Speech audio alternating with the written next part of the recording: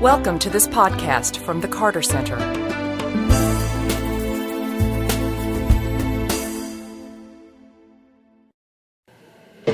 Welcome tonight to the latest edition of Conversations at the Carter Center.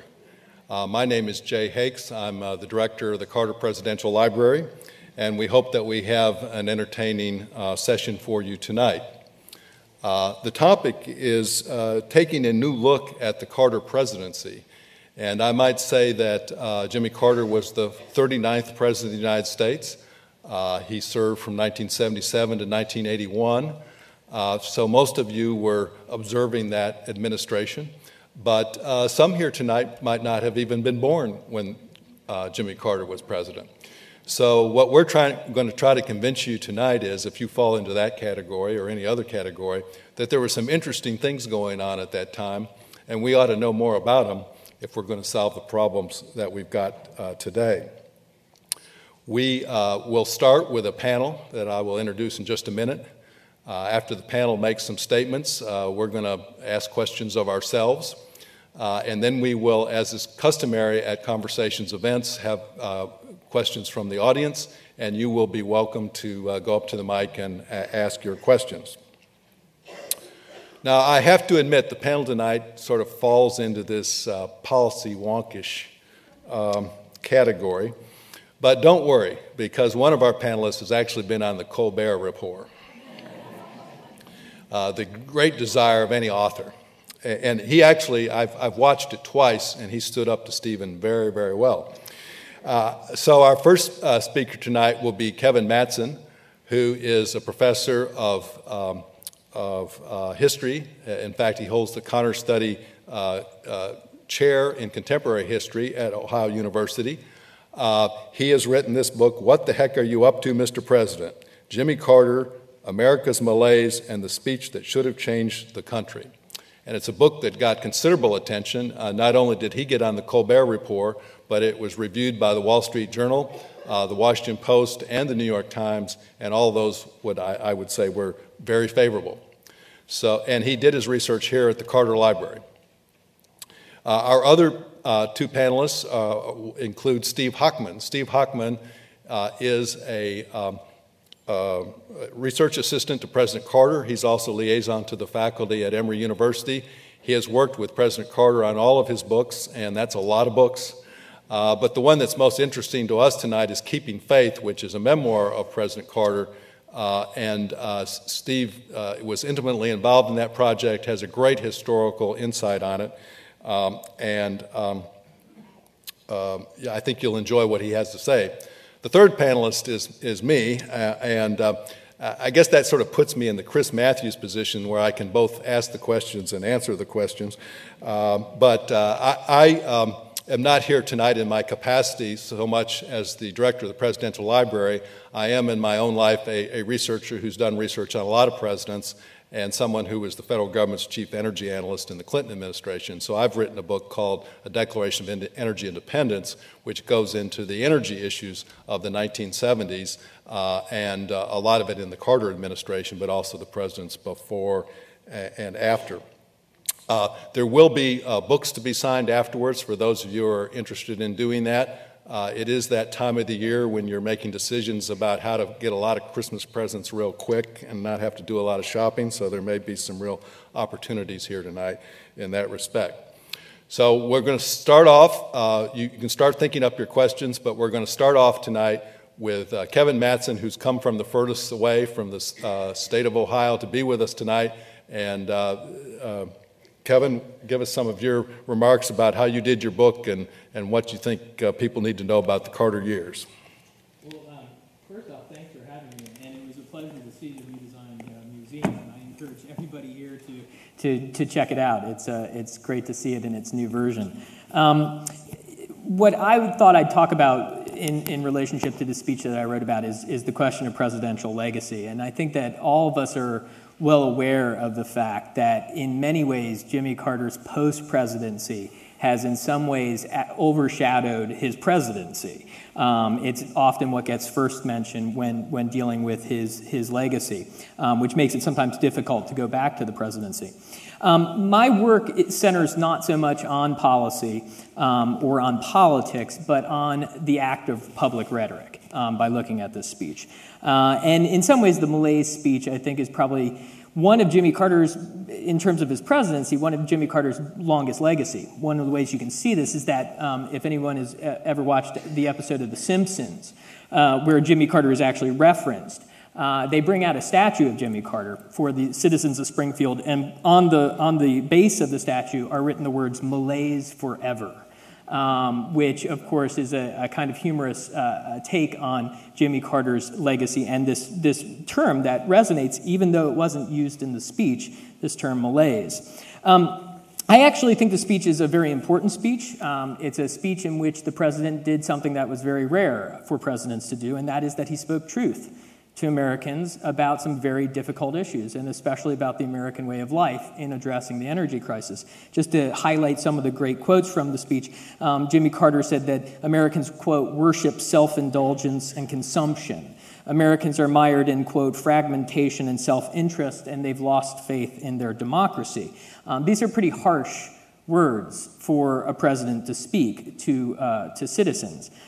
He also does, I think, a marvelous job in the speech of envisioning the energy crisis as something that requires a collective sense of national purpose, an act in which we transcend our self-interest and our selfishness.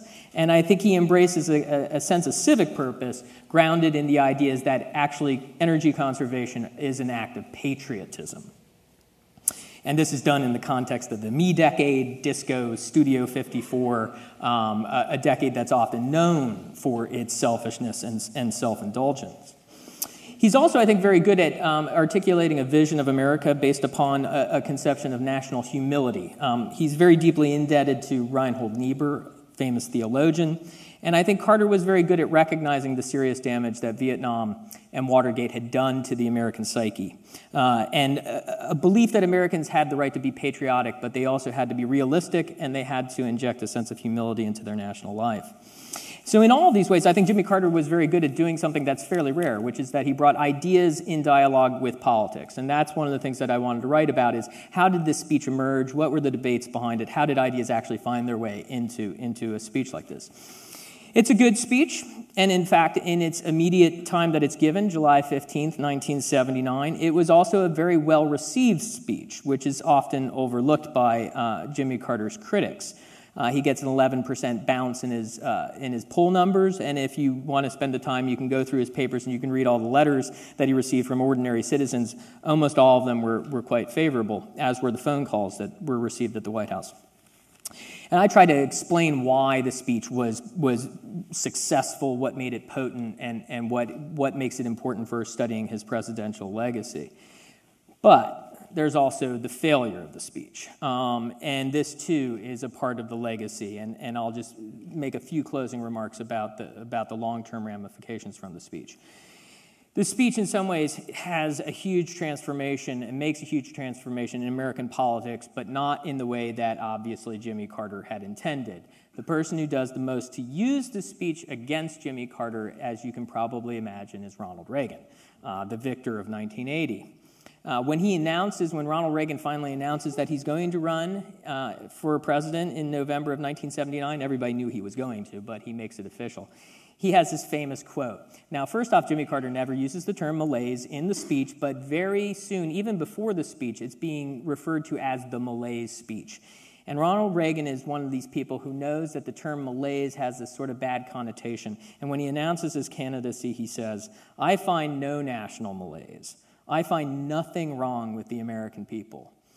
And that statement, I think, crystallized the difference between Ronald Reagan and Jimmy Carter. One complex view that actually did hold people accountable, including ordinary citizens.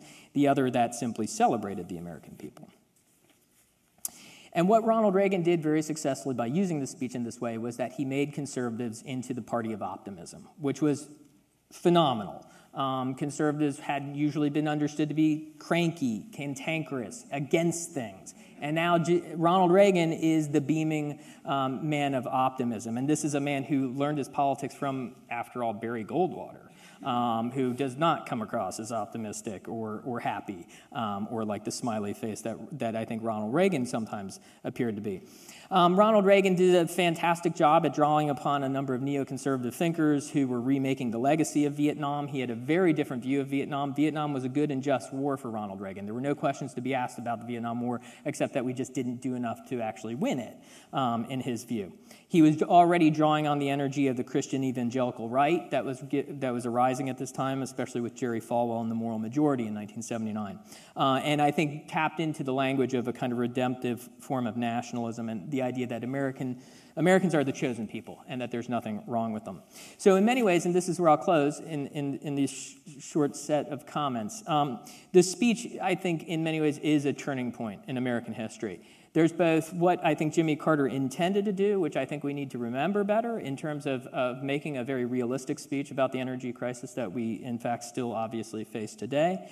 But there's also this other long-term legacy, which is that the speech did, in fact, allow for the conservative movement and Ronald Reagan in specific to position himself in a very, as we all know, very successful way to take hold of power in 1980. I'm going to close it out there and hope that we have a good discussion and also some good questions and answers. Is the sound all fine out there for everybody? Okay, great. Steve? Well, in 1981, I was a graduate student at the University of Virginia and also research assistant to Dumas Malone, who was biographer in residence at the university. He was doing a multi-volume biography of Thomas Jefferson, and in 1981, we finished it. Meanwhile, President Jimmy Carter finished his job on January 20th and left office. And he decided that the first thing he was going to do was write his presidential memoirs. He needed someone to help him do that. Now, most former presidents that write their memoirs have gathered together a team of researchers and actually usually have the memoirs ghostwritten. President Carter did not want to have a ghostwriter, and he didn't want to have a team. He wanted to do it himself. This was the first major book that he was going to write himself, but he was advised that he ought to get somebody who had done presidential biography to help him. And I ended up being that person, moving from Thomas Jefferson to Jimmy Carter, moving from Charlottesville to Plains, Georgia. He did not want to do a history of his administration, but he said, a highly personal report of my own experiences.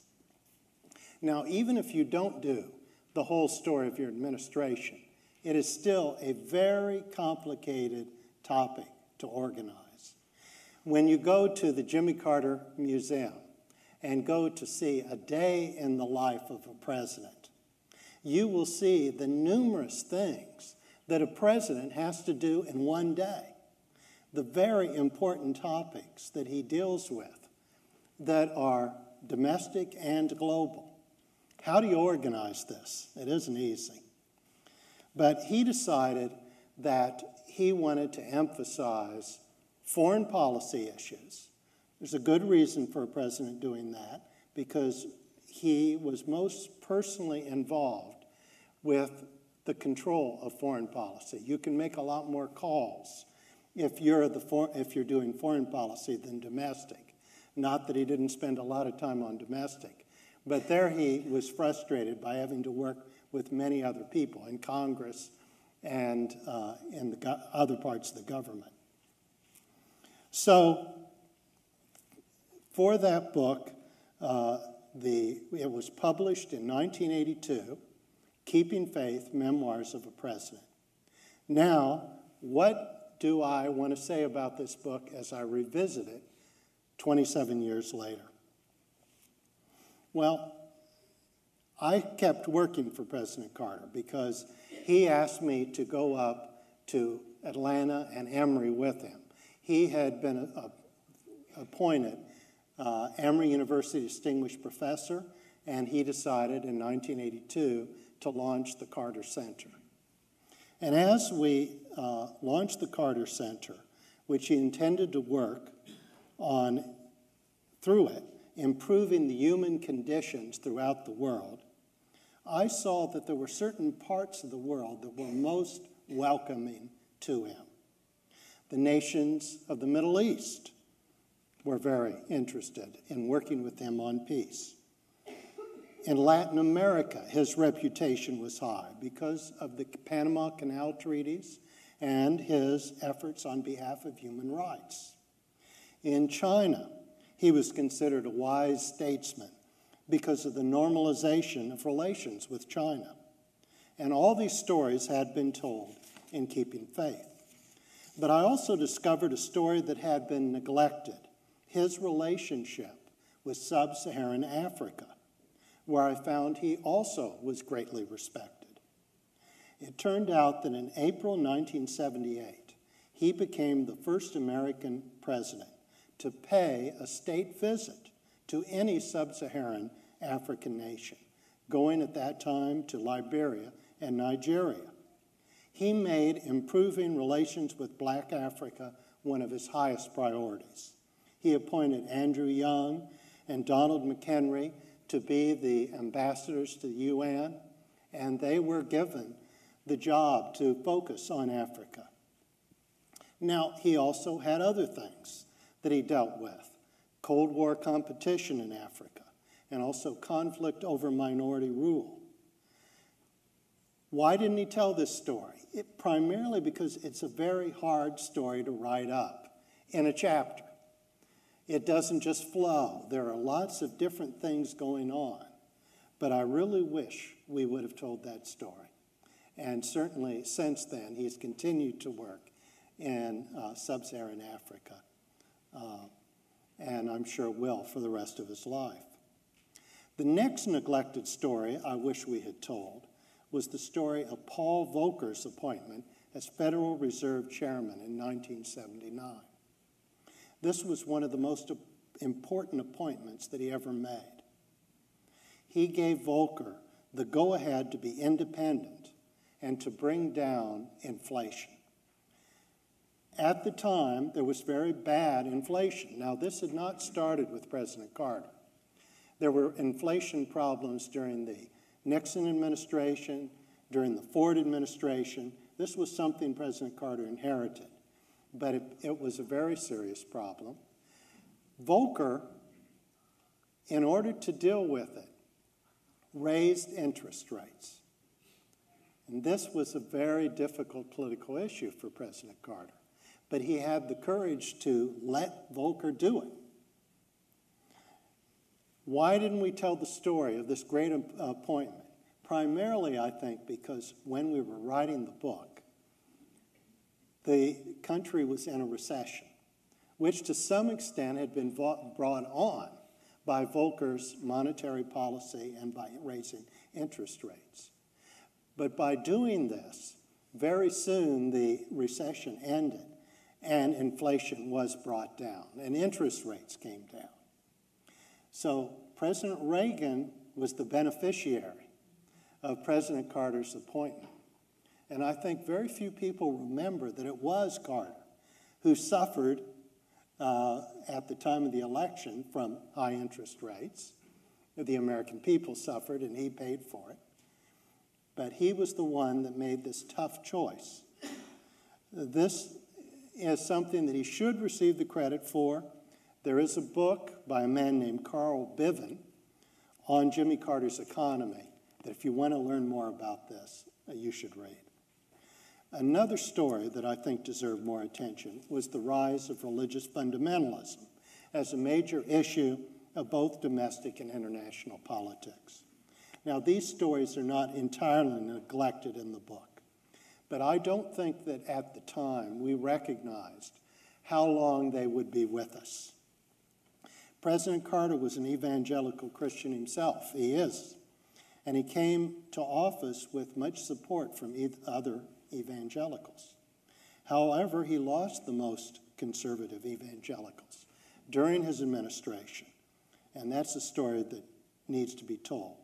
One man that is working on this, he has published some on it, and I hope more, Randall Balmer, who's a historian of American religion. Now, on the Islamic conservatism, I have to say that virtually no one in the West, Europe, the United States, really understood it at the time. And President Carter was not advised by Islamic allies what was going on either. I'm not sure if they understood it. So that's a subject now in 2009 that I wish we had dealt with, but I have to admit we didn't know enough to deal with it. But it's a subject I would like to see studied more. Great. Thanks, Steve. All of us are sort of looking at the same thing. We're looking at the Carter years, but everybody has a little different slant to it. I defer to Kevin's view of disco dancing in that area because I don't have a strong opinion on the subject, and he's a cultural historian. I tend to be a little bit more of a economic determinist in a way. But I would say that we all agree that you need to visit the Jimmy Carter New Museum. It is spectacular in terms of its high technology. It's very family friendly, and now for the first time it includes the post-presidency, so you can see what the Carter Center is doing all over the world. So you can refresh your memory, get new perspectives on the Carter presidency, but then have this whole new world ahead of you, track how the center is doing, eliminating guinea worm and all these great things going on. But my slant on this is from the field of energy, which is something I spend a lot of time thinking about, but it has broader ramifications. My view is that the ideological debates that poison the political debate today not only make it harder to resolve tough policy issues, but they've totally distorted the policy of the 1970s because everybody is not looking at what happened in the 1970s. They're looking for facts that support their ideological point of view.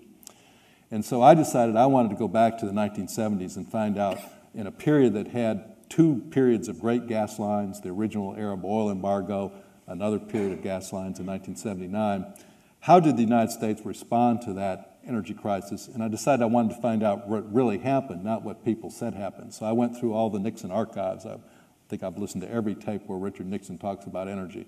I've gone through all the energy documents of the Ford administration, the documents of the Carter administration, not quite as intense on some of the other presidents. I've gone back over the energy data. And I found that both of the major myths about that period are not true. One myth comes from the right, and it says that Jimmy Carter created this overregulation of American business through the creation of the Energy Department. And this is extremely easy to dismiss because the wage and price controls that were in force in the 70s were put in place by Richard Nixon, not by Jimmy Carter. And Jimmy Carter's role, he was a little slow in dismantling the regulatory apparatus, but he actually was the one that decontrolled crude oil prices. So that whole sort of thing that comes from the right is just based on a total sort of mythology. The myth that comes from the left and to some extent from the right is a little bit harder to dismiss, but I think is also fundamentally flawed. And that is that Jimmy Carter was a lone voice in the wilderness, and if we'd only listened to Jimmy Carter, we wouldn't have the energy problems today that we have if only people had listened to him. And the implication of that, which is wrong, is that Carter didn't accomplish anything. And I think when you go back and look at the facts and the data, you'll see it's different. Now, both sides had an incentive to perpetuate this myth. Many Carter supporters wanted to pretend he was the first president to deal with the issue. So they didn't give much account to the fact that Ford and Nixon had actually done a few good things. They did some bad things, but they did a lot of good things. But the Ford people are also contributed to this myth because they, for instance, created the auto efficiency standards, which are considered by many conservatives to be a great intrusion in the economy. And yet there was an interview last year with Frank Zarb, who was President Ford's major energy advisor, and knew better than anybody else what the Ford administration was doing. And he said they'd only put in efficiency labeling. They hadn't put in any regulations. Well, this was just patently false. But I think he really believed it when he said it. But the reason he believed it was in the Reagan years, all the Ford people bought into the Reagan ideology, and they'd be kind of embarrassed that they had favored these things that sounded a little bit like Democrats were supposed to do. So Nixon puts in the 55-mile-an-hour speed limit. Under Ford, we passed the mileage efficiency standard laws. We passed the Strategic Petroleum Reserve, which today does serve to buffer us against world oil interruptions. And both Nixon and Ford start putting a lot more money into research on renewable energy and alternative fuels. So Carter doesn't get a blank slate. When Carter comes in, he actually gets two major energy packages passed in 1978 and 1980. So somebody in Congress was listening. And in fact, many of them had been working on these laws even before he became president. Two substantive packages. And of the things that I think made the difference right away were things like insulating housing, big tax credits, and so all of a sudden your housing starts getting better insulated. The use of heating oil in the Northeast goes down. Carter pretty much orders the electricity companies to quit burning oil to generate electricity. He puts in all sorts of tax credits, and he preaches conservation, and he has tax incentives for conservation.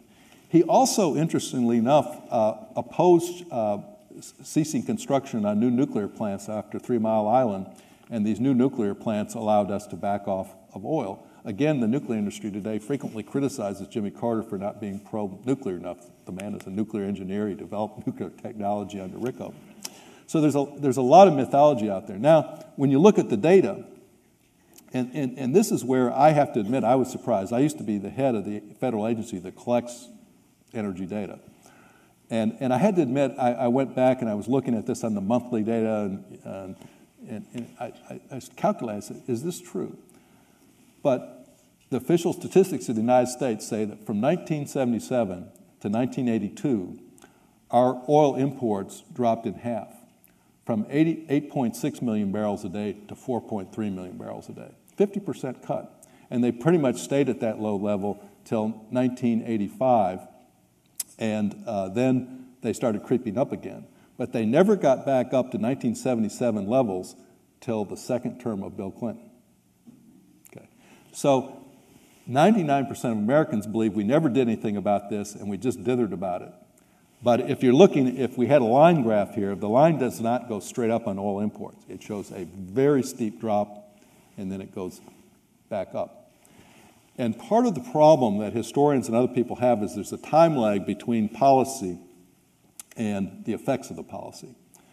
George Shultz, one of the great Republican cabinet members over the years, pointed that out as an economist. So the fact that oil imports went down in '88 was probably as much due to what Nixon and Ford did as what Carter was able to do in his first year. And just as when they were going down under Reagan, that Carter would get a lot of credit for that. But we don't think in those terms. We don't think in terms of a policy taking time. And I will close with a pithy statement of Walter Mondale. And whenever Walter Mondale, President Carter's vice president, makes a pithy statement, pay attention. And I can hear him now. He's actually said it in this room at one of his appearances here. He says, we talked a lot about short-term pain for long-term gain. In other words, we were going to tackle the energy problem. We were going to tackle health care reform. And it might be rough for a couple of years to transition to this newer way of doing things, but in a couple of years it would make things better. Then he added at the end, he said, and boy, did we stress that long-term pain. So this creates the dilemma for politicians. They are up for re-election, either every 2, every 4, or every 6 years. And as George Shultz, again, a great Republican economist and government official, said, what's the politician to do when he's told by an economist it's going to take 4 or 5 years for this policy to bear results, and he's up for re-election, he or she is up for election in 2 years? And that is the dilemma of our political system. We have had 2 presidents who told the American people that energy prices had to get higher if we were going to stimulate conservation and wise energy policy, Gerald Ford and Jimmy Carter. Neither one of them got reelected. And that is the dilemma that we face for every public official and for our society, is whether we have the strength to tackle tough issues and endure a little bit of short-term pain for that long-term gain that we're trying to get for ourselves and our children and our grandchildren. Okay, I will revert back to my moderator role, and I have questions and others may have questions, but I'm going to start with Kevin.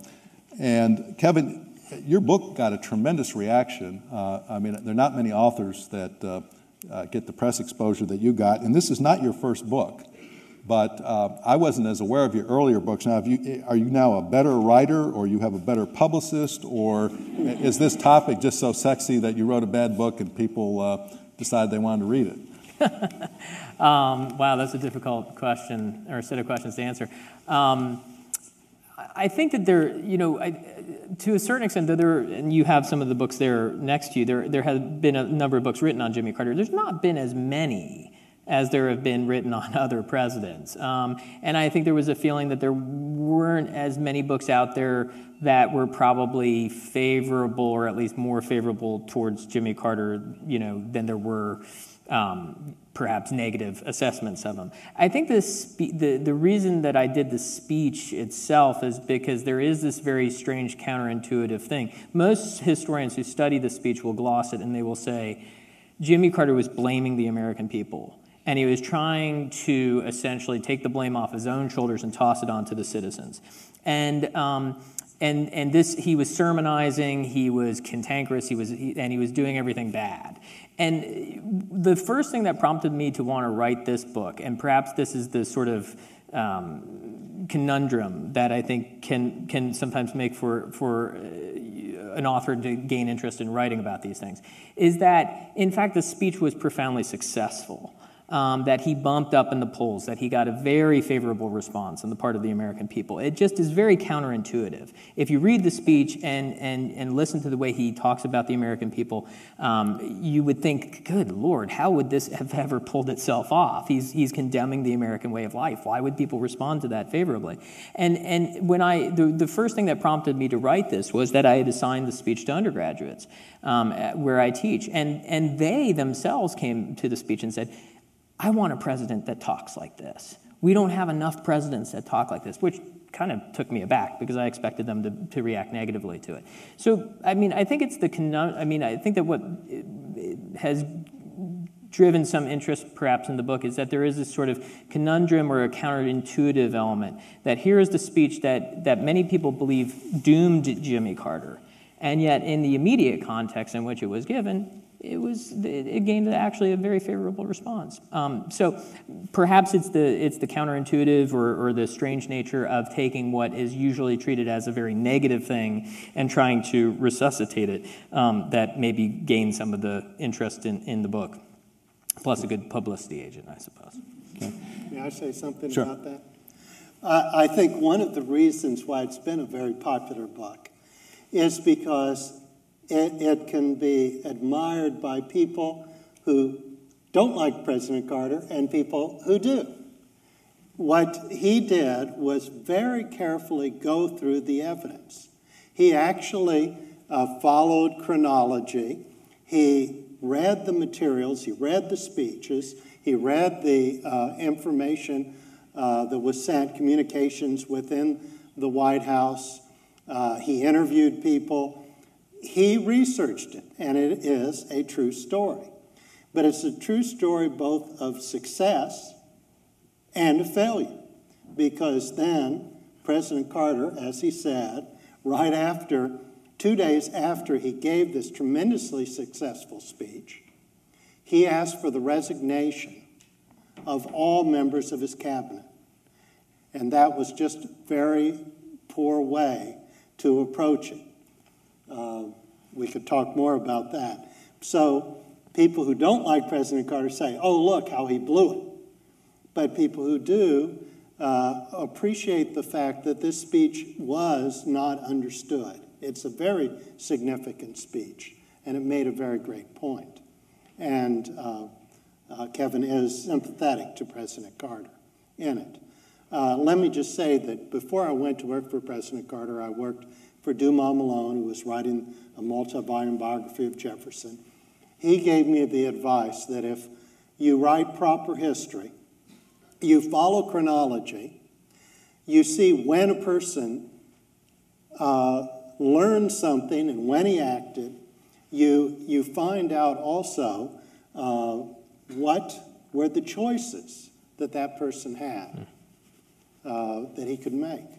And you read the documents. You go through not only, if possible, the document of the person who you're working on, Thomas Jefferson, for instance, but his opponents, like Alexander Hamilton. You read all of that and put it together. Well, that's something that both Kevin and Jay Hakes did. They read the evidence. They didn't just take what was received knowledge, but they worked it through. And they both wrote very interesting books. Thank you. I agree with Steve. I think one of the things I liked about Kevin's book was at the end of the book, he actually prints the text of the speech. So he's sort of made his argument about the speech, but he treats you like an adult and says, here, you read it yourself and make up your own mind.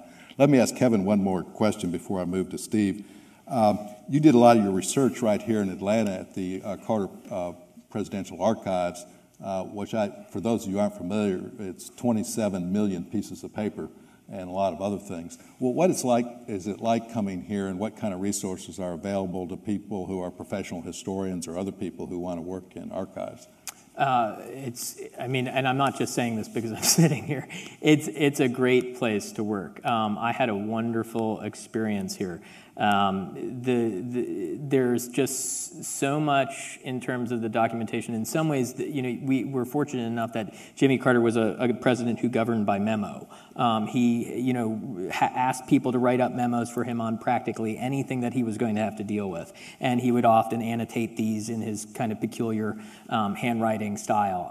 And you can just dig into these things. Numerous finding aids, numerous reference lists that are just fantastic. It's a great place to work, and it's exciting. Again, I think especially for young people who are considering, becoming perhaps historians themselves, there is really something fascinating and wonderful to be able to actually go back to the documents written at the time. To be able, when I remember when I first started seeing copies of the so-called Malaise speech, and just watching it go through the renditions that it went through, and people editing and trying to figure out who's saying what and why are people whacking things out.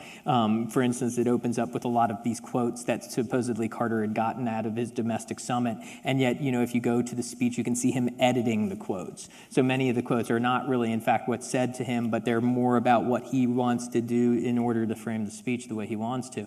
It's a great place to work, and it was a pleasure. And it was actually nice to just come back here and knowing that I didn't have to dig through piles of boxes and lots of paper. It was almost a kind of relief as well, because there's just so much here that you can spend so much time on.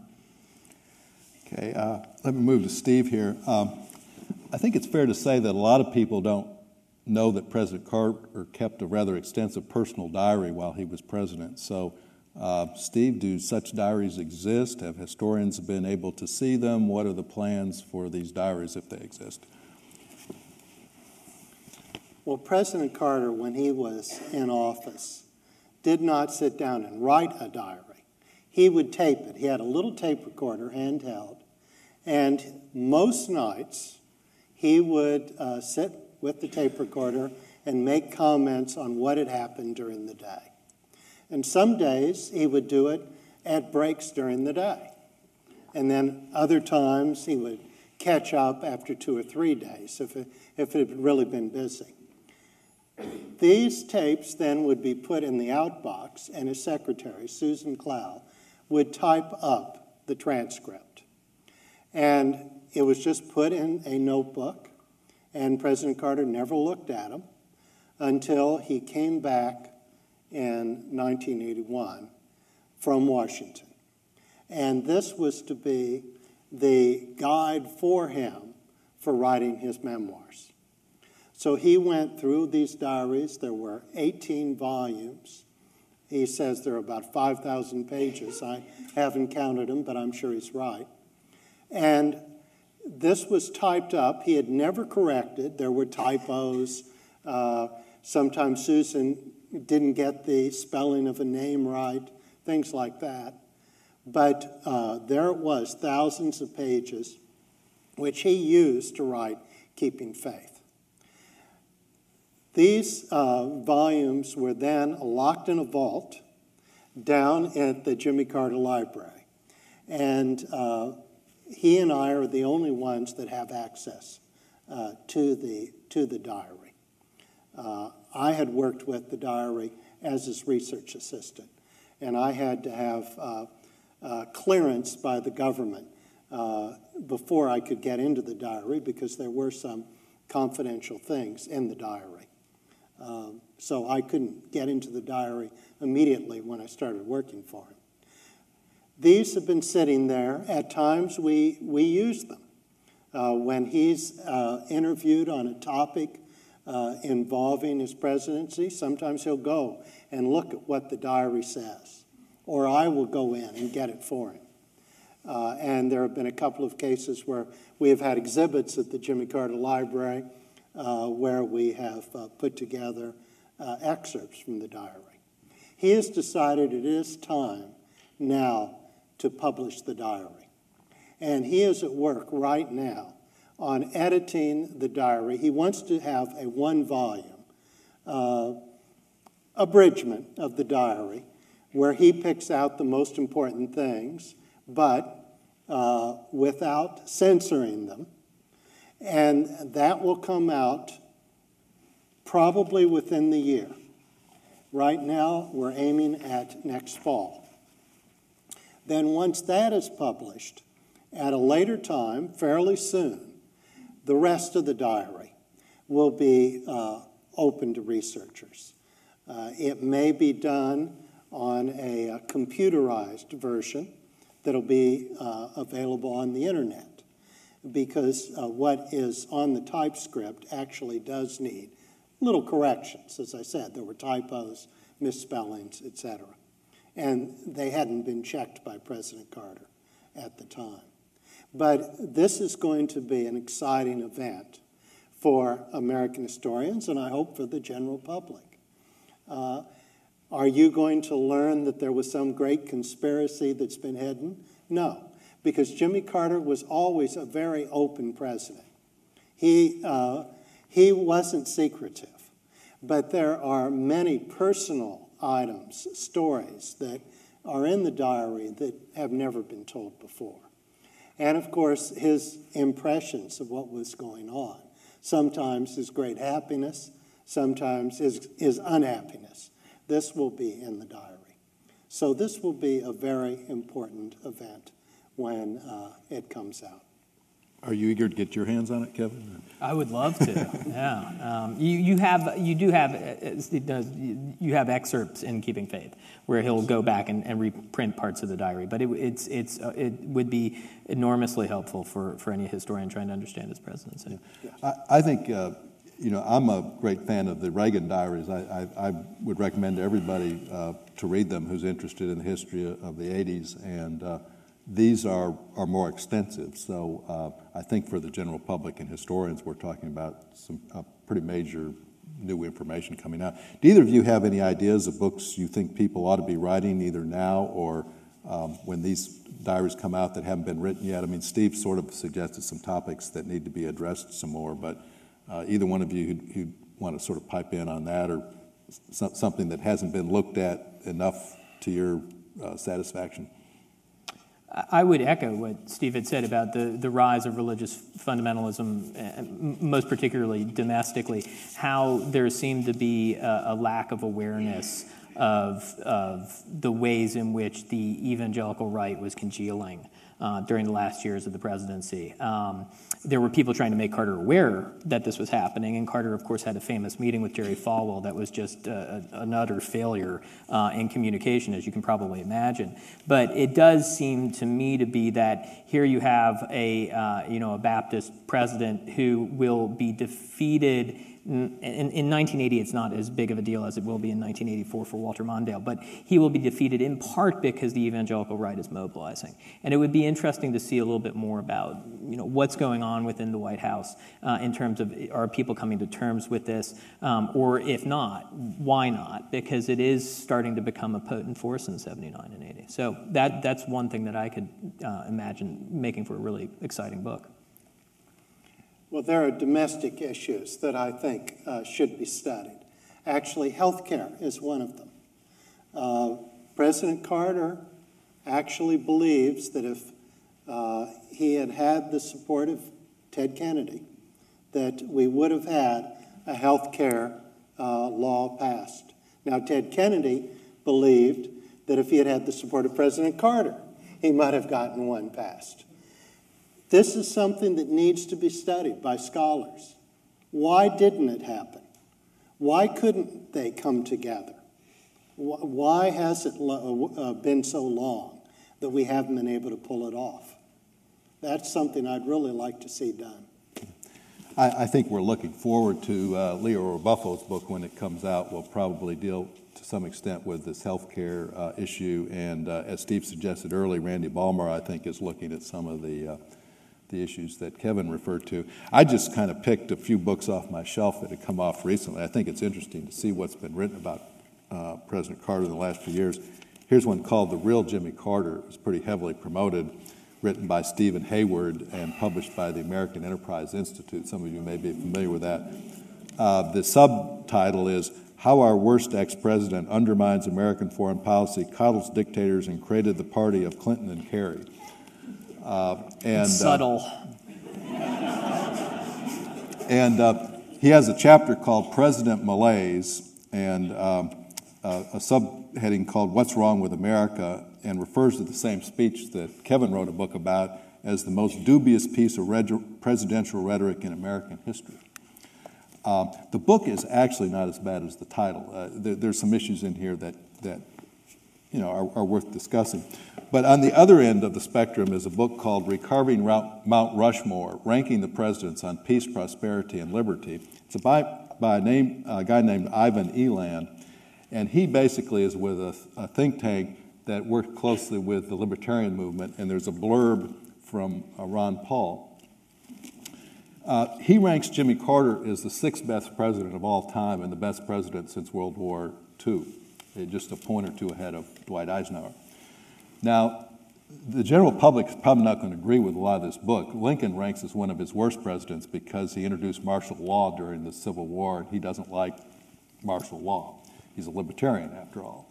But the logic he goes through is very interesting. It's that Carter brought peace to Panama through the Panama Canal treaties. Therefore, we didn't have to send troops to Panama to keep the canal, and libertarians don't like foreign military intervention. So if you want to sort of take a different look at a thought process that's different from conventional wisdom, this is another book that's sitting out there. Another book that's a little bit obscure is written by President Carter's former ambassador to Italy, Richard Gardner, on the front lines in the Cold War. The book I would like to see is the efforts to undermine communism through promoting human rights in Eastern Europe and Russia. I think there's a great, and also encountering the military threat by the Russians through diplomacy with the Europeans, which is cited in this book. So this is called Mission Italy. And then a recent one called Profit from Planes, Jimmy Carter and His Legacy, published by the University of Georgia Press, kind of a compendium of President Carter's life. And then Adam Clymer wrote a book called, Digging the Big Ditch? And it's about the Panama Canal Treaty, and he points out how the Canal Treaty led directly to the defeat of large members of the United States Senate. And I think that contributed to the success of Reagan, because when Reagan took over, not only did he win that election, but the people who had voted for things like the Panama Canal were wiped out in that Senate race. And that changed the complexion almost as much as the result of the presidential race. So there's a lot of stuff out there to read, and there's a lot more that's going to be written in the future.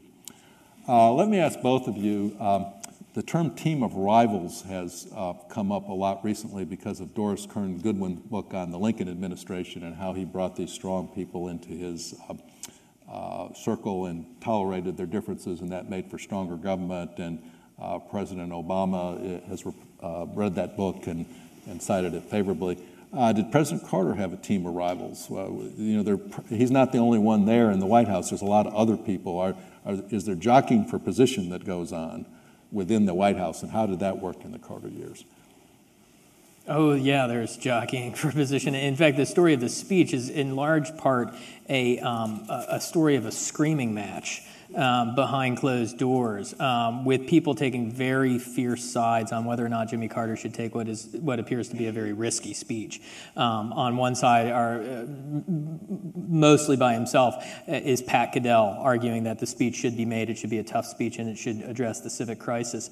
On the other side are Stuart Eizenstat and Walter Mondale, who believe it would be disastrous for Carter to make the speech. And in fact, during the course of some of these discussions, they would run up to 8-9 hours. People would be screaming at one another using very foul language that's not appropriate to be used in front of an audience like this. And it is tough. And Carter, managed to, I think, remain convinced of his own viewpoints that he thought were right, but he was also willing to expose himself to a lot of different viewpoints. Whether or not that was helpful for him or made him a successful president, I'm not sure, but there was certainly a lot of fighting going on behind the closed doors. And it's a fascinating story when you kind of open up the doors to the White House, look inside, and see people just almost coming to fisticuffs about this sort of thing. President Carter is perfectly willing to have people with different ideas work for him. He likes that, in fact. He thinks it's good to have different opinions, for him to listen to them, and then for him to make the decision. And the most famous competition was between Cyrus Vance, President Carter's Secretary of State, and Zbigniew Brzezinski, his national security advisor. They had different opinions. Now, President Carter always said that they agreed most of the time, and that probably is true.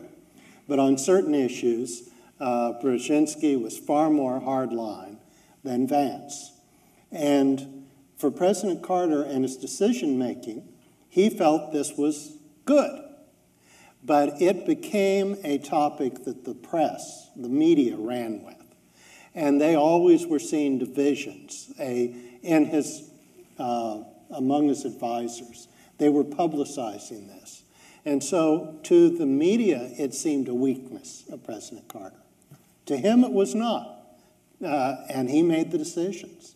But that isn't how it was perceived. Yeah, my example that I deal with a little bit in my book is President Carter made a very fateful decision in the spring of 1979 that he was going to decontrol crude oil prices. And his feeling was that this was necessary if we were going to address the oil problem. Most of his advisors disagreed with him. And one of his advisors was a fellow named Alfred Kahn. And if you were to make a list of the economic theorists of the 20th century who pushed the idea of economic deregulation, he would be in the top 5 or 6. And so you would assume that when Carter was contemplating decontrolling oil prices, that Kahn would have been one of the people urging him to do it. But at that time, Kahn was the inflation czar, and his job was to bring down inflation.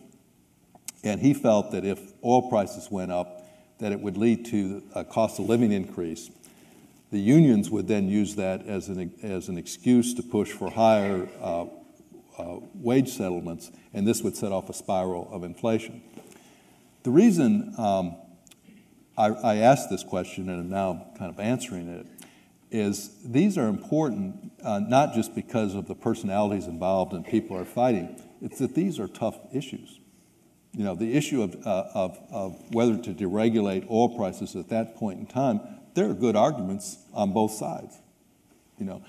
And I was at a conference one time at the LBJ library, and one of his daughters, Lucy, was talking about why they were trying to take the position of opening up all the records, even in some cases where it might not be that favorable to President Johnson.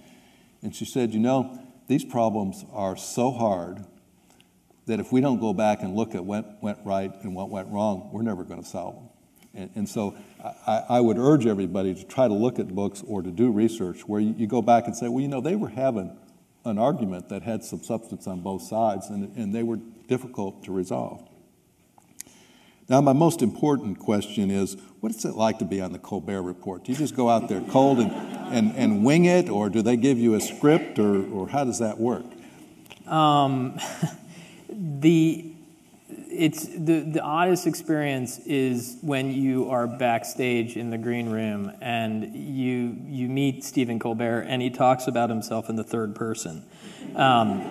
And he says, you know, my character is going to be willfully ignorant. He will not have read your book. He would never read your book, but he's going to berate you or something to that effect. And it's odd to hear someone talk about themselves in the third person. And I've been on Fox News before, and there I was being kind of yelled at by a very thick-necked football player-looking guy that I can't remember his name was. He was sitting in for Sean Hannity. And you know, in that sort of situation, you know what you're dealing with. You know where the guy's coming from, and that he's going to criticize you, and that he thinks you're a liberal, and so therefore you're a pansy. It's stranger to have that being thrown at you when you know that the person isn't really necessarily a believer in that. So it's a very strange, I've described it as being a kind of postmodern experience where you're not really sure what's reality and what's going on while you're doing it. It's also, I think, you know, for a lot of people, sense of things, you know, there's a new generation coming of age now that they're getting a lot of their news from Jon Stewart, from Stephen Colbert. It's a very, very different and sometimes I think bizarre sort of new atmosphere for authors to try to work with. Let me ask my final question, and then we'll move to questions from the audience. Steve Hochman is famous as a fact checker, and you know, if you're writing a dissertation or you're writing a book or you're doing a new museum, which we just did, you have the nightmares of making an error that's all of a sudden there in print. You can still kind of correct them, but Steve has helped us a lot in the museum. You know, thousands of facts and spellings of names and things like that.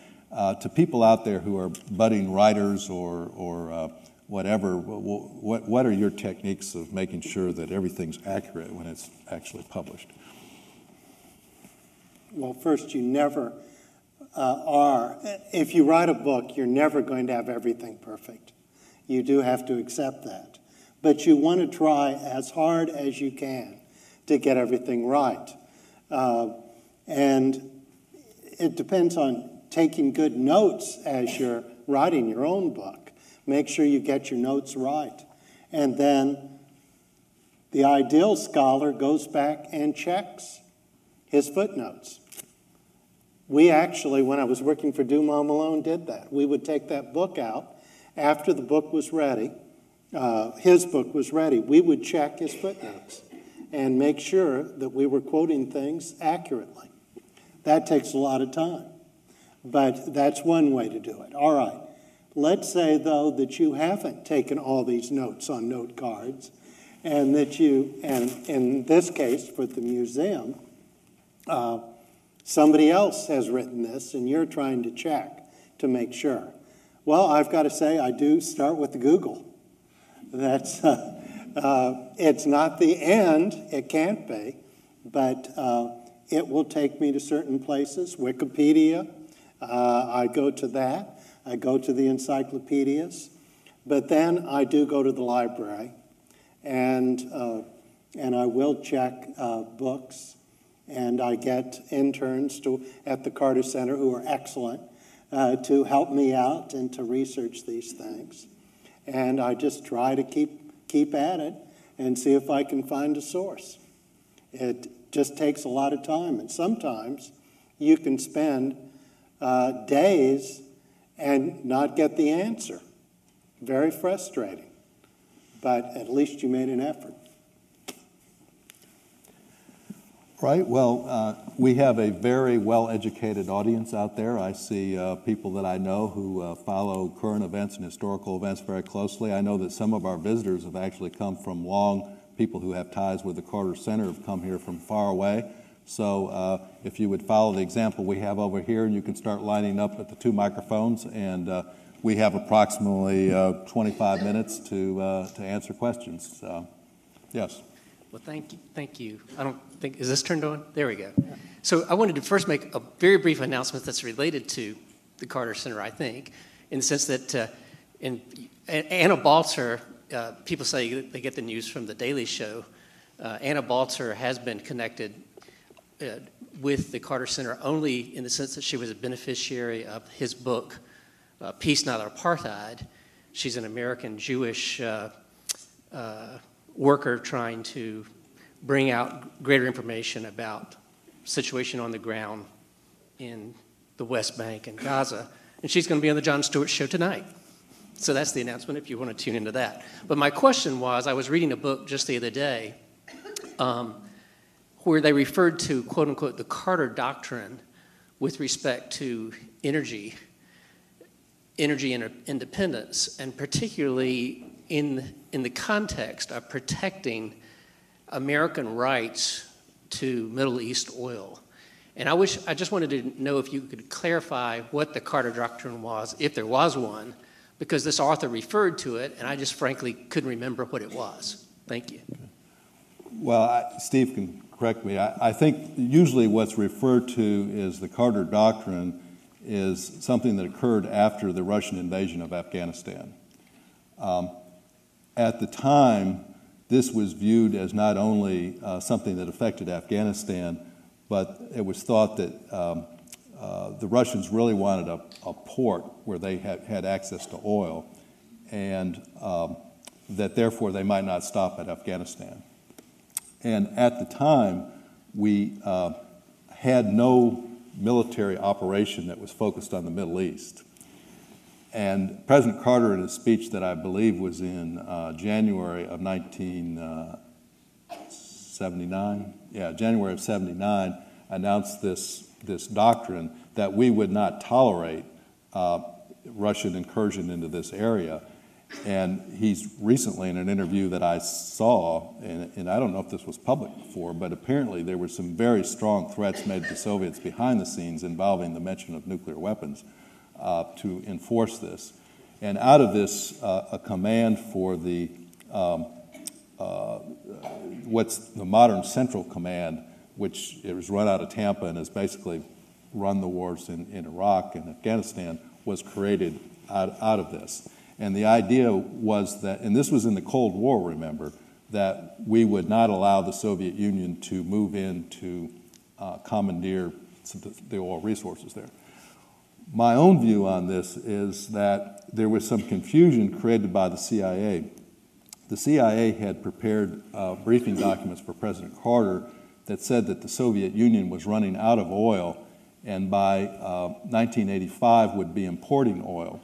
So it was the view within the CIA, and therefore the view within the administration, that the Soviets needed to expand outside their own borders because of this shortage. This was a case where the CIA was wrong. That was not the case. I don't think it was very good work on their part. Maybe this is one of the reasons they like to keep their briefings to the president secret and not declassify them. That's another book I would like to see, is to have all the briefings of the president declassified so we could evaluate the quality of the advice of the president. So I think that's what you were talking about. It's the doctrine that grew out of the Afghan invasion. Yes, that's it. Okay. Doc Padgett, organizer of the Peanut Brigade. Well, thank you, Jay. Steve, I have waited for years to find an answer to this question, and I think you can possibly answer it for me. In asking questions of people, I ask them what person or personality, past or present, that Jimmy Carter reminds them of more than anyone else, hoping that they will say Thomas Jefferson. Usually the answer that they give me is Jimmy Carter's unique. There's no one else that would compare him to.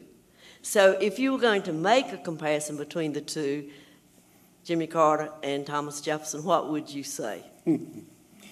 Oh, there is a lot of similarity. In fact, I even taught a course on this one. Wow. It was a short course.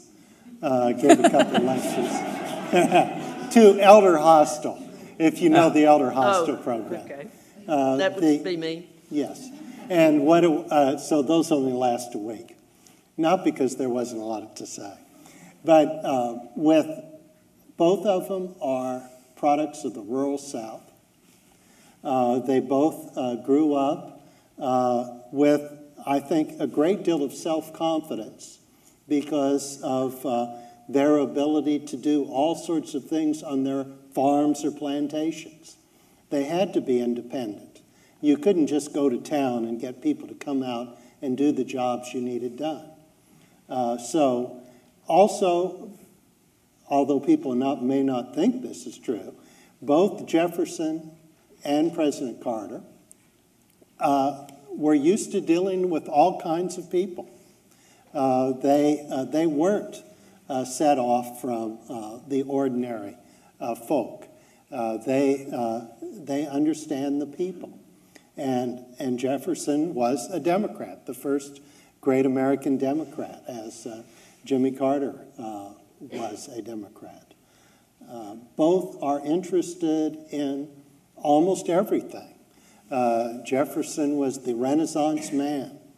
Art, painting, music, but he could talk about horses, he could talk about history, he could talk about science. Jimmy Carter is very much the same kind of person. He's interested in everything. And if you go to the Jimmy Carter Museum, you will see his paintings. That's something I expect not many people know, that he has been a prolific painter in recent years. And a number of those can be seen at the museum. He writes poetry. There's a book of poetry. He's written a novel. And, of course, many nonfiction books. But he loves to fish. Whatever you can think of, President Carter can be interested in it. Both people are concerned about education, about human rights, many things in common, yes. Well, okay, I've remembered about 4 of those, so you might have to meet me afterwards so I can write the rest of them down. But thank you very much. That's exactly what I was thinking, that I would, between the two men. Thank you. Thanks. Thanks, Doc. My name's Bill Bryan, and I'm a Goldwater conservative, and my dad is an FDR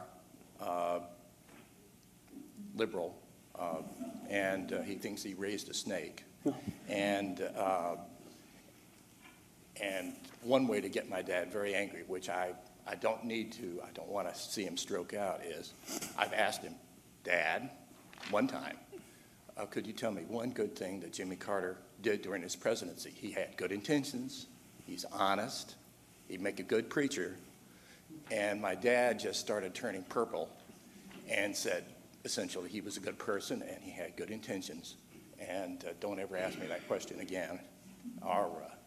But could you name one positive thing? Because I can only think of one positive thing, and that is that he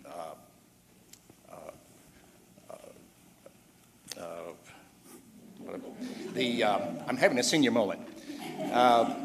He forgave the draft evaders, the Vietnam draft evaders. I thought that was a good thing. I was in the military myself, and so was my dad. But other than that, I feel like I'm in Alice in Wonderland, because you said he deregulated oil, but I remember when Reagan got into office, that was natural gas, oil, and Carter made a bunch of statements saying that the average person would be hurt by it, that the price of oil, natural gas would go up dramatically. And could you name one positive thing? Because I will go and Google and find out who did deregulate it, because I could not stand Nixon. Yeah, I can maybe start with that and add a few things. Basically, the law that I mentioned earlier that was passed in 1975 created the legal authority to deregulate oil. And it was not until March of 1979 that the president, under the law, that the president could do that without the permission of Congress. So as soon as that became legally possible, Carter started the deregulation of oil, and he did it in phases rather than all at once. And so 2/3 of it had been done when Reagan became president, and then Reagan accelerated the schedule that Carter had set and also did away with the allocation authorities, which I think Carter should have got rid of those two, but he didn't. So basically, most of the deregulation of crude oil was done in the period between March of '79 and before Reagan took office. And then Reagan finished the job, and I give him credit for that. And as well as Reagan was also a strong supporter of the Strategic Petroleum Reserve. Now, in the accomplishments, maybe we'll go round robin on this, but if I was going to name number one, I would say the return of the Panama Canal Treaty. The reason for that is, one, that it averted having to send troops to Panama. Two, it greatly undermined the influence. I was stationed in Panama, and there were tens of thousands of us there in the 60s. Right, but they're not there today. And let me sort of elaborate on this, because I think this is kind of a focal point where you have strong ideologies on both sides, and a lot of things that were said at the time, and now we have time to go back and look at what was correct. It was said that if we gave back the canal by the Carter people, that we would enhance the prestige of the United States and Latin America, avert a war, and it would also promote democracy because we would no longer be seen as a colonial power. And I think that turned out to be the case, and it really undermined the communists. From that point on, the communists didn't really have a point they could make to stir people up in Latin America, and the wind was kind of sucked out of the communist movement. Now, the people who opposed the canal said we would lose access to the canal and this would be bad for commerce. Well, the fact is just the opposite. Because the situation has been stabilized and the Panamanians have brought in a strong management team, that the ability of the canal has been expanded. There's been stories written in the paper in the last few months about how business now will be going up at the Savannah port, the Jacksonville, Florida port, because of the improvements that have been made on the Panama Canal. If the United States had been trying to hang on to that power as an outside force, the willingness of private capital to come in and do those enhancements wouldn't have been there. So here's a place where, and it also made possible a lot of the work of the Carter Center. The Carter Center was able to go into Panama and Nicaragua and really promote free elections, sort of in a sense coasting on the wave of the goodwill that Carter had listed. And I would also say, I did mention the oil imports going down 50% and two major energy packages, but rather than monopolize this discussion, I don't know if anybody else wants to. Egypt, Israel, arms limitation talks, no wars under his watch, human rights being put at the forefront of foreign policy. I think there's some serious accomplishments there, and you can go to the museum and see them listed out on the walls. I'd recommend that. And there are. I was talking about things that we had left out of keeping faith. There are the sorts of things that are kind of boring, like civil service reform and reorganization of government, but extremely important. And people that study such issues say that it was a great achievement of the Carter administration. So there are just numerous things that were passed during the Carter years, foreign policy achievements, etc. There were things he didn't achieve. Yes, that's true too. But numerous achievements. Well, let me come in on my second term here. One of the things, and one of the reasons I mentioned this book by the libertarians is I've never fully understood the attacks on Carter from the conservative movement, because Jimmy Carter was a much more complex president than I think either the liberals or the conservatives are willing to admit. 1980, which was Carter's last year in office, was the national debt as a percentage of the gross domestic product was the lowest it has been in any year since World War II. It was never lower than that before that. It's never been lower than that since. Now, it would seem to me that that would be something that conservatives would applaud. Carter, in many cases, when you read the documents, you find he was resistant to support many of the liberal initiatives because he thought they cost too much. I mean, if you want somebody who's spending your money and is going to be frugal, Jimmy Carter's your man. I mean, that was the way it was as president, and I think the people at the Carter Center will tell you that's the way it is today. There aren't going to be too many wasted pennies. So, as an achievement, I think if you say, well, oil imports were cut in half, and when he left office, the deficit was the lowest it had ever been before or since, this is, to me, not the kind of data that supports the idea that nothing got done. But I think we could debate this. Obviously there's a lot of criticisms that can be made. I think there's probably, we want to have other questions, but I think we could probably add to this. We'll go to this side of the room, and then we'll get back to the other side. Thank you. Is this working? I can hear you. Okay. Thanks for this forum. One thing that I've always wondered about with President Carter, someone mentioned earlier about his experience with nuclear energy, and I think that he was the captain or admiral of the first naval nuclear-powered submarine, something like that. But I don't recall from when he was president how nuclear energy fit into his plan for energy independence. Okay.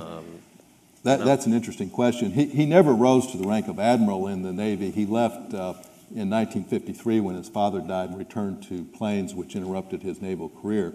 But the pinnacle of his naval career was working with Admiral Rickover, who developed the light water reactors for the nuclear submarines.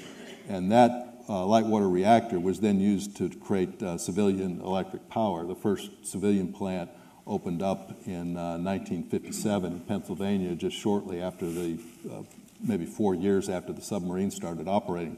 So Carter was key to the development of the light water reactor. He also, the major nuclear accident that occurred in North America in the 50s was in Canada. Carter was part of the crew that went up into that contaminated site and fixed it. When he became president, he got strong support for the environmentalists, and if you watch his speech, within different drafts of the speech, the statements on nuclear power would change depending on whether Schlesinger had been working on the speech or Stu Eisenstadt had been working on the speech. So what he did was he called nuclear power a last resort, whereas I think his true feeling then and now is that nuclear power is a very viable option that can be burned cleanly. But the reason that the nuclear industry got down on Jimmy Carter is he wouldn't support the breeder reactor. And the breeder reactor allows the uranium to be reused over and over again, so you don't need any new fuel to have breeder reactors. And the nuclear industry was, nuclear scientists were very excited about this. But they're very, very expensive, and they're much more dangerous than the light water reactor. And the only reason you would build them was if there was a shortage of uranium. And there was not a shortage of uranium at the time. There's not a shortage of uranium now. So there was absolutely zero economic basis of building a breeder reactor. The industry stopped supporting it. And interesting, the American Enterprise Institute, which back in the 70s did very credible economic analysis, wrote an article by a very distinguished economist on how the breeder reactor was a boondoggle and the taxpayers shouldn't waste their money on it. And the Congress finally killed it under Reagan and a movement that was led by David Stockman, Newt Gingrich, and Trent Lott. But here's another thing where today's conservatives blast Jimmy Carter for ending the breeder reactor program when his rationale was it was too expensive, and the people that agreed with him were Trent Lott, Newt Gingrich, and David Stockman. So it's an example of how these things get so muddled up and nobody's willing to kind of deal with them in an honest way. Yeah, move over here. Did the U.S. under the Carter administration play a significant role in encouraging Iraq to invade Iran? And if so, how would you evaluate that policy? I have no knowledge of that. Obviously, if that was the case, it would likely still be classified. So I do not know the answer to that question. Basically, Iraq saw what happened was President Carter put very severe sanctions on Iran, mainly economic sanctions, but they had bought all this fancy military equipment under Nixon and Ford when the Shah was in power, and they needed parts. So these embargoes were really weakening Iran's ability to protect itself. And so Saddam Hussein took advantage of this to invade. And it was actually somewhat, it hurt the United States because it cut oil supplies in the Middle East and added to this inflation problem. But it also put some pressure on the Iranians to try to settle the matter. So it was kind of a mix. I'm not sure the United States would have had a total motive to want to do this because, again, it ended up costing the world oil market several million barrels of oil a day. So it was not, politically good for the president at the time. But it's one of those areas that I don't know that you all may have seen something I haven't seen. But. No, I don't think President Carter was happy about the war. No, I think he was opposed to it. I had one person call me up one time and berate me and say that Carter was responsible for all the problems we were having today with Iraq and Iran, and he should have, invaded both of them before he left office. And I said, this would have been the first time in history where we invaded two countries that were at war with each other. Worked out well when we did, too. Yeah, we'll go over here. So we're hearing lots of Carter love here, and I'm a big fan, but what are the three biggest mistakes that Carter made, or the biggest mistake that Carter made? Do you have a good list?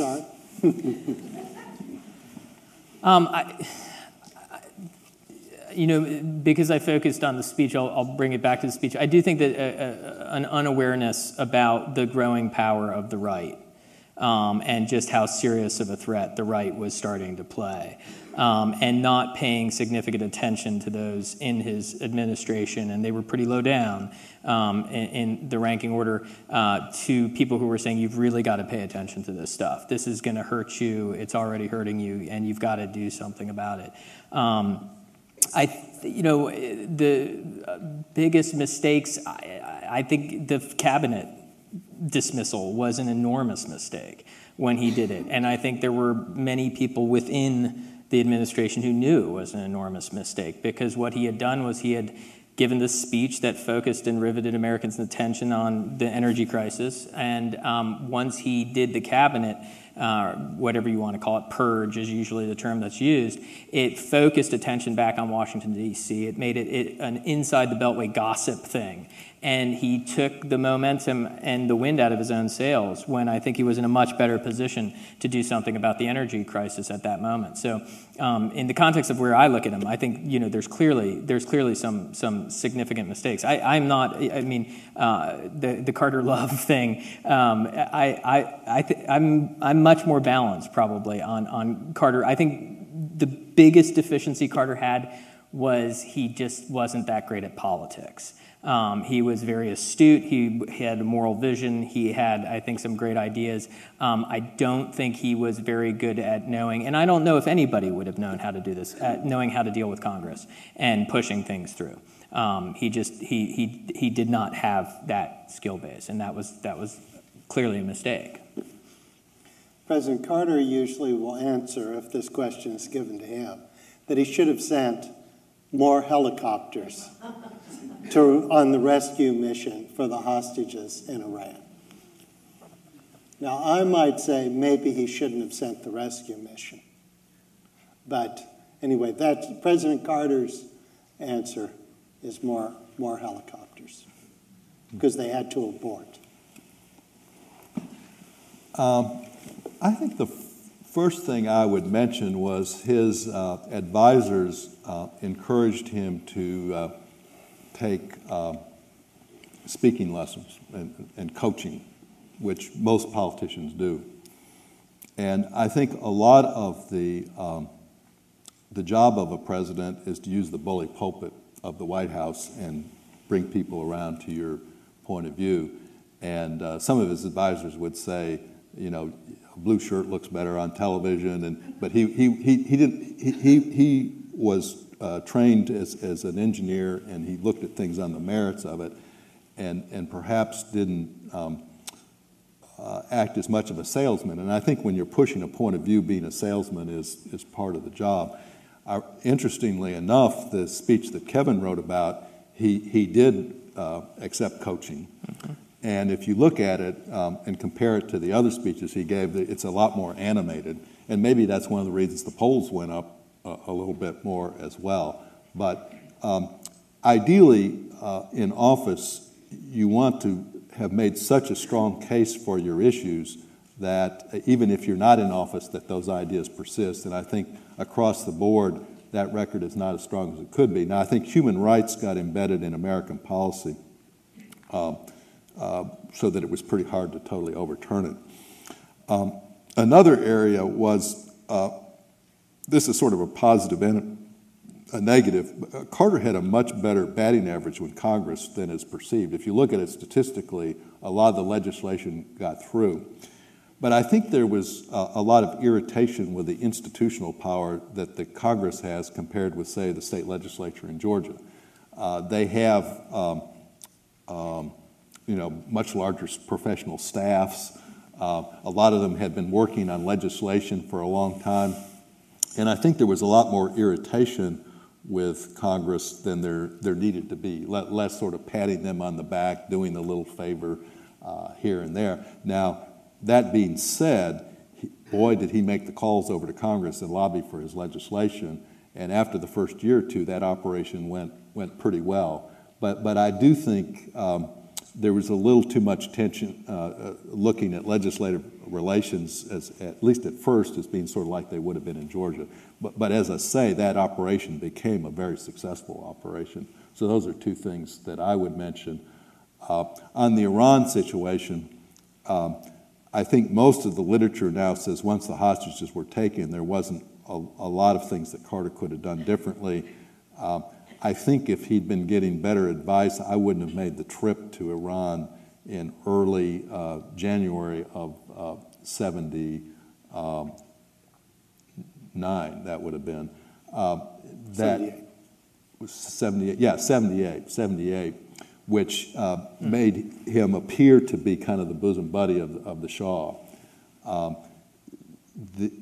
My view is the State Department was giving him pretty good advice in 1978 that the Shah was in trouble. The CIA and the National Security Council were advising the president that the Shah was not in trouble.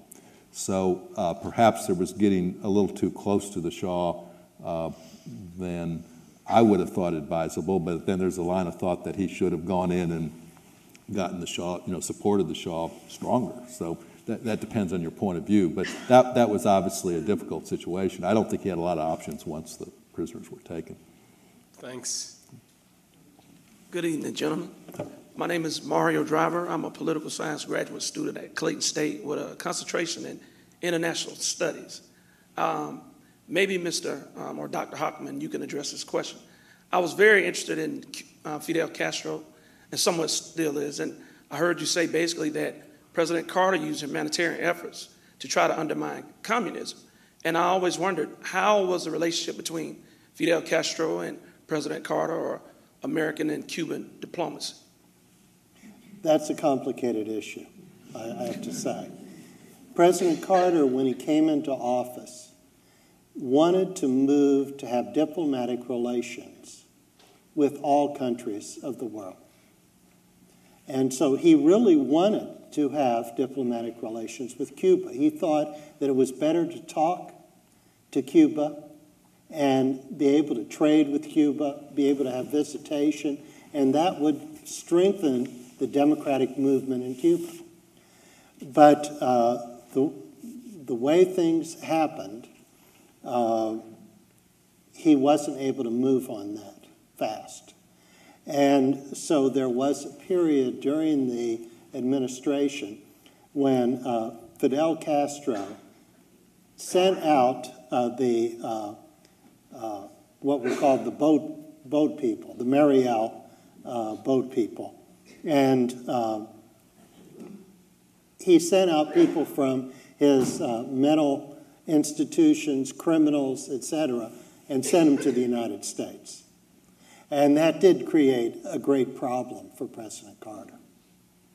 So it was not the best relationship between President Carter and Fidel Castro. But President Carter is a forgiving person. And he, in recent years, still believed that the United States needed to move toward a better relationship with Cuba. And so he led a delegation from the Carter Center at the invitation of Castro to Cuba.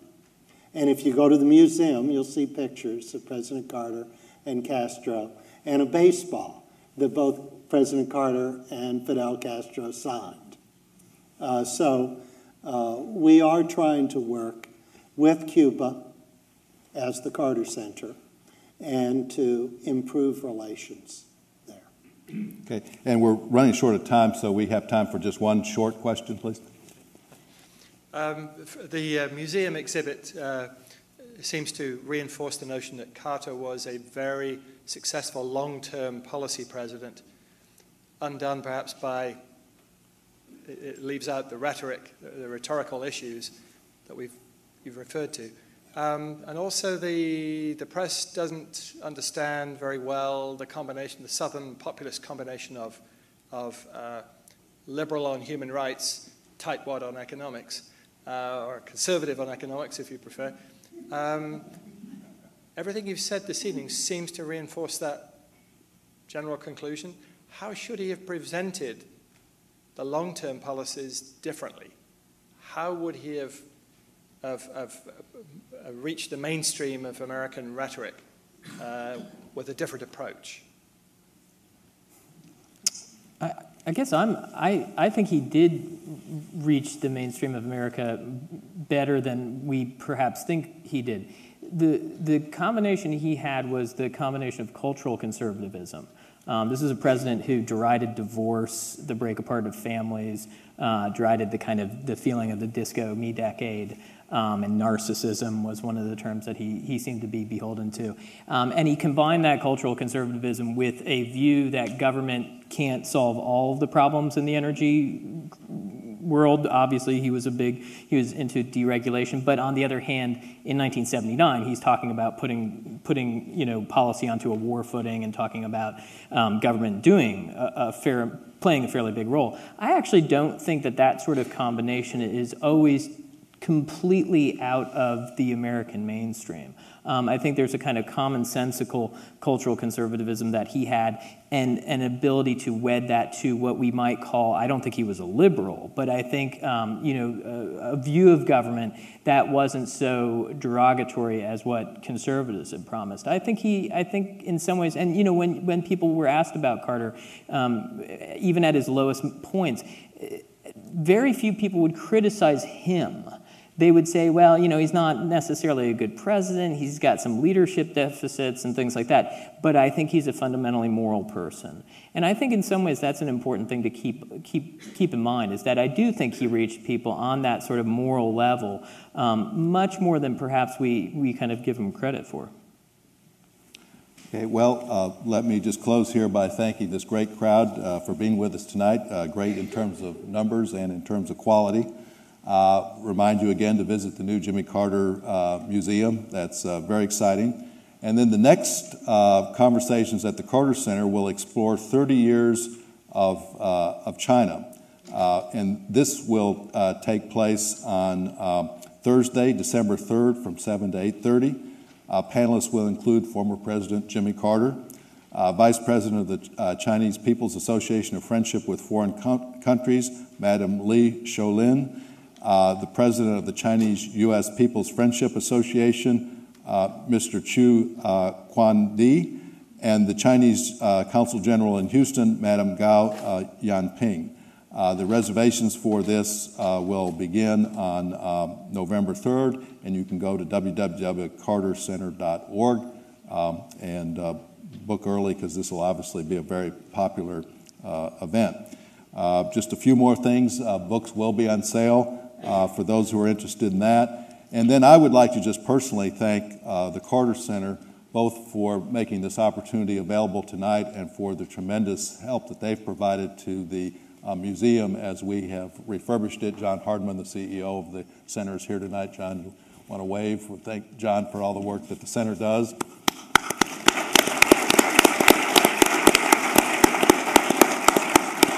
And then there's someone that's always in the background. You notice that the crowds for these conversations keep growing, and you get good notices when they're coming out. And so there are people behind the scenes that are organizing this, and I would say that Debbie Hakes does a tremendous job putting these conversations events together, and she's always in the background and never takes any credit, but she's probably here someplace, so I think we should thank her as well.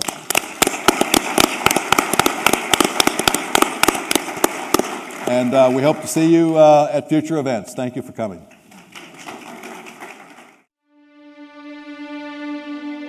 This has been a podcast from the Carter Center, online at cartercenter.org.